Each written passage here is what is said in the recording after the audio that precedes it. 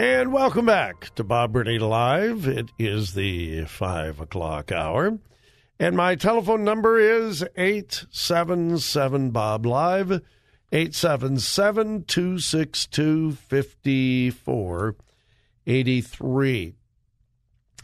Well, you'll be happy to know that the monkeypox epidemic, I don't think it was ever called a pandemic, but the monkeypox epidemic is, well, we can just put it to rest. We can assume it's going to just go away. And here's the reason why. The World Health Organization has renamed it. And we all know that renaming something will just make it go away. It is no longer monkeypox. It is now pox. Yeah, pox. Mpox. Mpox. No longer monkeypox. Why? Well, monkeypox is discriminatory and racist. I guess it's discriminatory against monkeys. I guess the World Monkey Organization, contacted the World Health Organization and said, hey, you're making us look bad. Not all monkeys are bad. Some monkeys are good. And so the World Monkey Union, do world monkeys have a union? I guess anyway. They must have complained to the World Health Organization. The World Health Organization said, well, we certainly don't want to offend monkeys. And so they've changed it to Mpox. Yeah. And no, I'm not making this up. Here is from ABC News. The World Health Organization has renamed monkeypox as Mpox. Mpox. I'm not sure how to pronounce it. Citing concerns the original name of the decades-old animal disease could be construed as discriminatory and racist. Now, why was it called monkeypox? Well, because monkeys in Africa were spreading it. And so it was called monkeypox. Makes sense to me. But certain individuals, certain groups said, well, that's discriminatory. Against who? And racist. Against who? The UN Health Organization yesterday, this is brand new. The UN Health Agency said in a statement Monday that Mpox, was its new preferred name for monkeypox, saying that both monkeypox and Mpox would be used for the next year while the old name is phased out. Now think about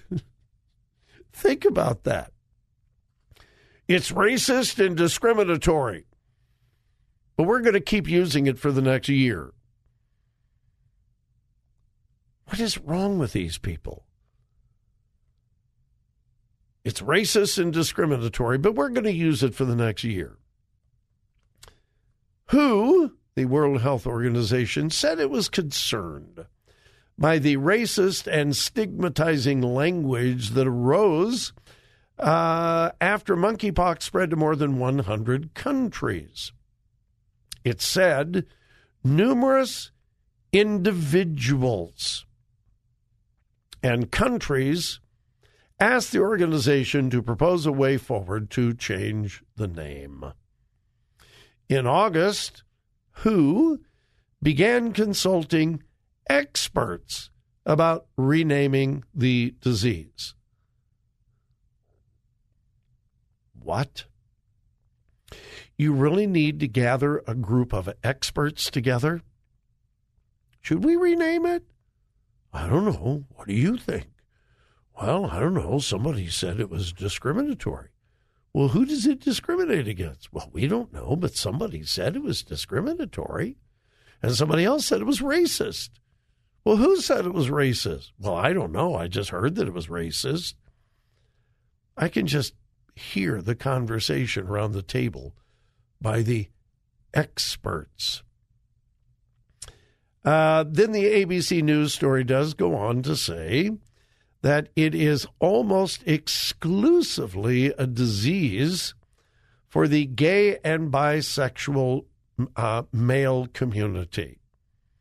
And it probably will be a continuing threat. In fact, let me read this quote. U.S. health officials have warned it may be impossible to eliminate the disease, warning it could be a continuing threat mainly for gay and bisexual men for years to come. Monkeypox was first named monkeypox in 1958 when research monkeys were observed to have a pox-like disease, thus the name monkeypox. Now, for anyone with half a brain, when you see Mpox or Mpox, M-P-O-X, what are you going to think of? Monkeypox. It's this sleight of hand, language-wise, that people use with, remember when we used to talk about AD and BC? AD stood for what was the Latin Ados Dominum, I think, in the year of the Lord or in the year of our Lord? AD, which meant from the time of Jesus, in the year of our Lord.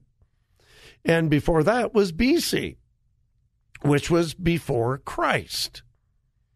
So AD and BC was an acknowledgement that Jesus Christ split history wide open. All of history was determined by the birth of Jesus Christ. And so we had from the birth of Jesus forward, the birth of Jesus backward, AD, BC. Well, then the experts said, well, what about people who aren't Christians? They might be offended by that. And so they came up with something really clever. CE, which is the common era, and BCE, before the common era. Now, what is the dividing line between BCE and CE? Jesus. So in other words, giving it different names didn't change anything. The dividing line is still the birth of Christ. The common era, CE, began with Jesus. BCE is before Jesus. But in order to be non-offensive, they gave it different names. It changes nothing. The line of demarcation between BCE and CE is exactly the same as AD and BC. It is intellectual insanity. This is what the experts do. So, monkeypox is now going to go away because, well, they've changed the name. It's now Mpox. Sounds like Mpapa. No, I'm not going to go there. All right, quick break. Stay tuned. We'll be right back.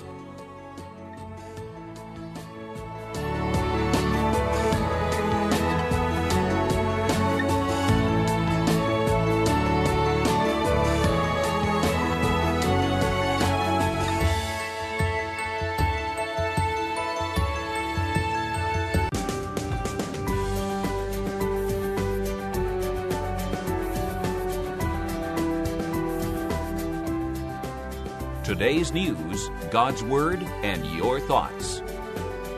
This is Bob Burney Live.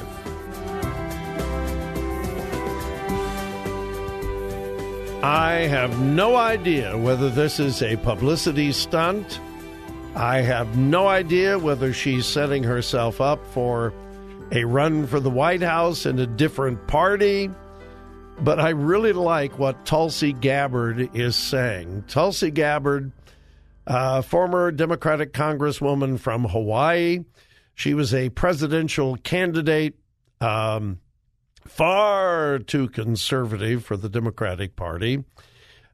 She did terrible in the primaries and dropped out very early in the presidential race. And then recently, as you probably know, very publicly said, I am out of the Democratic Party. I can't take it anymore. I am done. I am finished. I don't believe she has publicly announced that she is joining the Republicans. I don't think. But in this last midterm election, she endorsed several Republicans, including Kerry Lake for governor in Arizona. Yeah, I can't remember who else. But anyway, just yesterday, she called the president and others in the Democratic Party an elitist cabal of warmongers and those who are supporting child abuse.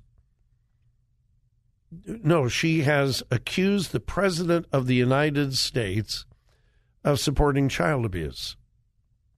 And I agree with her.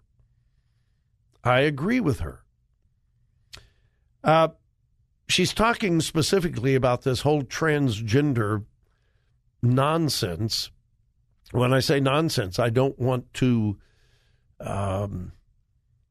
diminish how evil this whole transgender thing is. And once again, I keep saying it over and over again, please forgive me for the repetition, but we need to understand this. The United States is the outlier in this. We're basically the only country in the world that still supports the surgical mutilation of children because of feelings, not because of any scientific evidence, biological evidence, anatomical evidence. Without any scientific evidence at all, the United States of America is basically the only country left that supports the surgical mutilation of children for nothing more than feelings. And that is child abuse. She said this yesterday. We have leaders in today's Democrat Party who are actively pushing an agenda to sexualize our kids at very young ages in public schools and impose this radical transgender ideology that actually encourages young kids to go through dangerous medical procedures under this very misleading guise of gender-affirming care. Gender-affirming care, in the way they are using this, is nothing less than child abuse. And it is true. It's child abuse. And yes, it is supported by the President of the United States. Yes, I'll say it again. The President of the United States is supporting what is absolutely, without any question, child abuse. In her podcast, the episode of her podcast was called Woke Gender Lies, Child Abuse, and Mutilation. In her podcast, she referenced a recent study in JAMA, the Journal of the American Medical Association, which indicated, and I brought this to your attention, I think it was last week, recently there has been a 389% increase in, quote, gender mutilating operations. In 2016, in the entire country, there were 100 adolescents, we're talking children, who had their chests mutilated, females who had their breasts removed. 100 in the entire country. Fast forward last year, 489 young girls, adolescents, children had the same mutilating surgeries performed in 1 year, which means a 400% increase. Is it possible to have that reversed? No. No. And then she referenced a study from the UCLA School of Law's Williams Institute that indicated transsexual youth population has more than doubled over a 5-year period. She said, quote, "This didn't just happen. This is very intentional. It's a consequence of this radical agenda that is being pushed on our kids. In other words, it is a fad. It's not scientific." Quote, "Now, even as there are no long-term studies on the effects of these dangerous treatments on our kids, those in power in government and so-called medical professionals continue to push them," she said.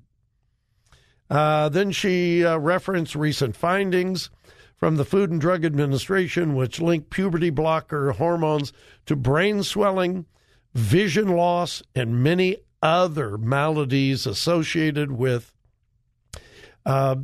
puberty blockers and other cross-sex drugs and so forth. I continue to say it. You've heard me say it over and over again. One day, and I hope it's very, very soon, we are going to look back on this as a culture, as a society, and as a country. We are going to look back with horror that this was not only allowed, it was promoted even by the government. We're going to look back with horror. And here's something else I continue to say. When is it going to stop? When some of the detransitioners, these are the young people who have had these surgeries, hormone treatments, puberty blockers, and so forth, as they begin suing medical doctors, psychiatrists, and hospitals for malpractice, and they win. And they will win because science is on their side. When some of these doctors are fined millions of dollars and possibly sent to jail for medical malpractice, there will be a very sudden turnaround.